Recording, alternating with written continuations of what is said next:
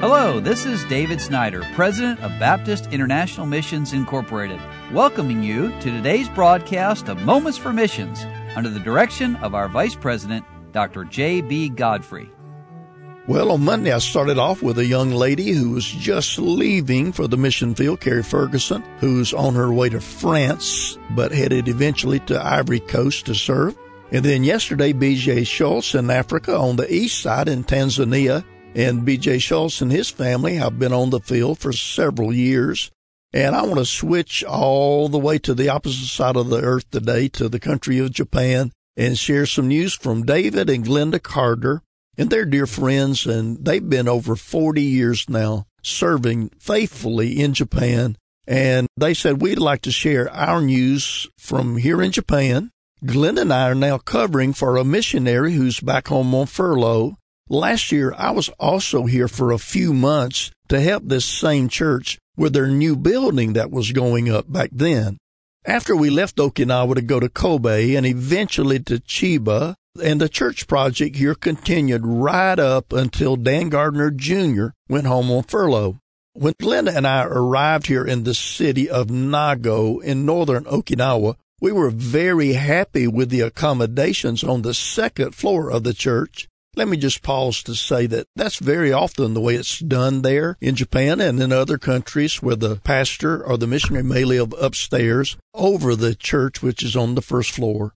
Anyway, back to the letter, the Carters say we had a comfortable bed, a spacious living area, air conditioning, and even an American-sized stove, which is very hard to find there. Glenda uses it often, but it was especially helpful for cooking turkey back at the Thanksgiving time.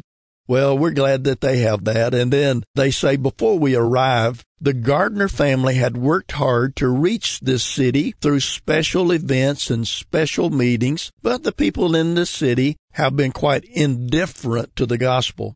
Even though they had a lady continue from the very first service, she recently left Okinawa and went back to Kobe, where she was from, sadly, without trusting Christ.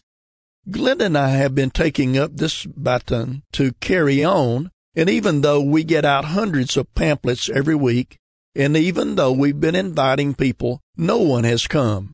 Well, that is not until mid-October. That's when the Lord brought a lady with her 3 children. She had never been to a Japanese church before, although she attended church a few times when she had visited in Texas. And she admits that the church in America, because of her poor English ability, she couldn't understand anything the preacher said. But after a few weeks of hearing the gospel here at our church, Chisaki opened up her heart and was gloriously saved.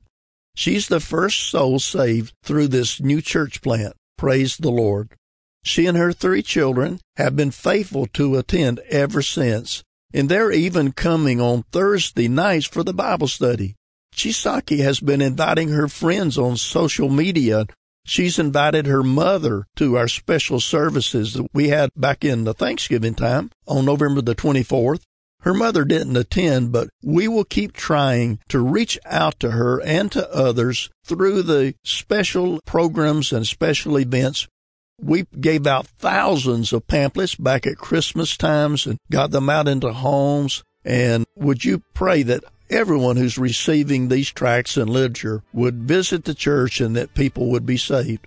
Now, Brother Carter says, I think of Bethlehem, where our Lord Jesus came to earth that first Christmas time so many years ago. It was a cold, dark world, and we're still living in a world much like that. Would you pray for the Carters as they try to reach people for Christ in Japan? You've been listening to Moments for Missions. For further information, please write to BIMI, P.O. Box 9, Harrison, Tennessee 37341, or call us at 423-344-5050. Or you can visit us online at www.bimi.org.